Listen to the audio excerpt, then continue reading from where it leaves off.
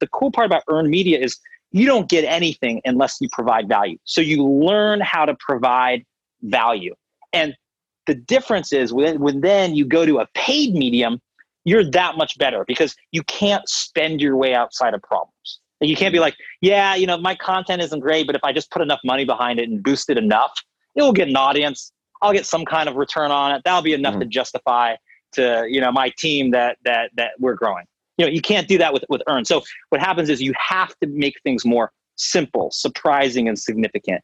You have to deliver value and ladder that value to your brand proposition. So it makes you a better advertiser. It makes you a better branding person. It makes you a better content creator. And that's why I think, and I would love to have more marketers start out in like earn capacity and then apply those lessons to all the other tools and channels. You're listening to the trailer to Wednesday's full episode on Screw It, Just Do It with me, Alex Chisnell, and this week's guest, Ben Kaplan. Ben's the founder and CEO of PR Hacker, a top 100 PR company in the US and the fastest growing viral company in the world. Ben's featured on over 2,000 TV and radio shows, including Oprah and Good Morning America. He's also a former college dropout who built a $14 million business in just 13 months.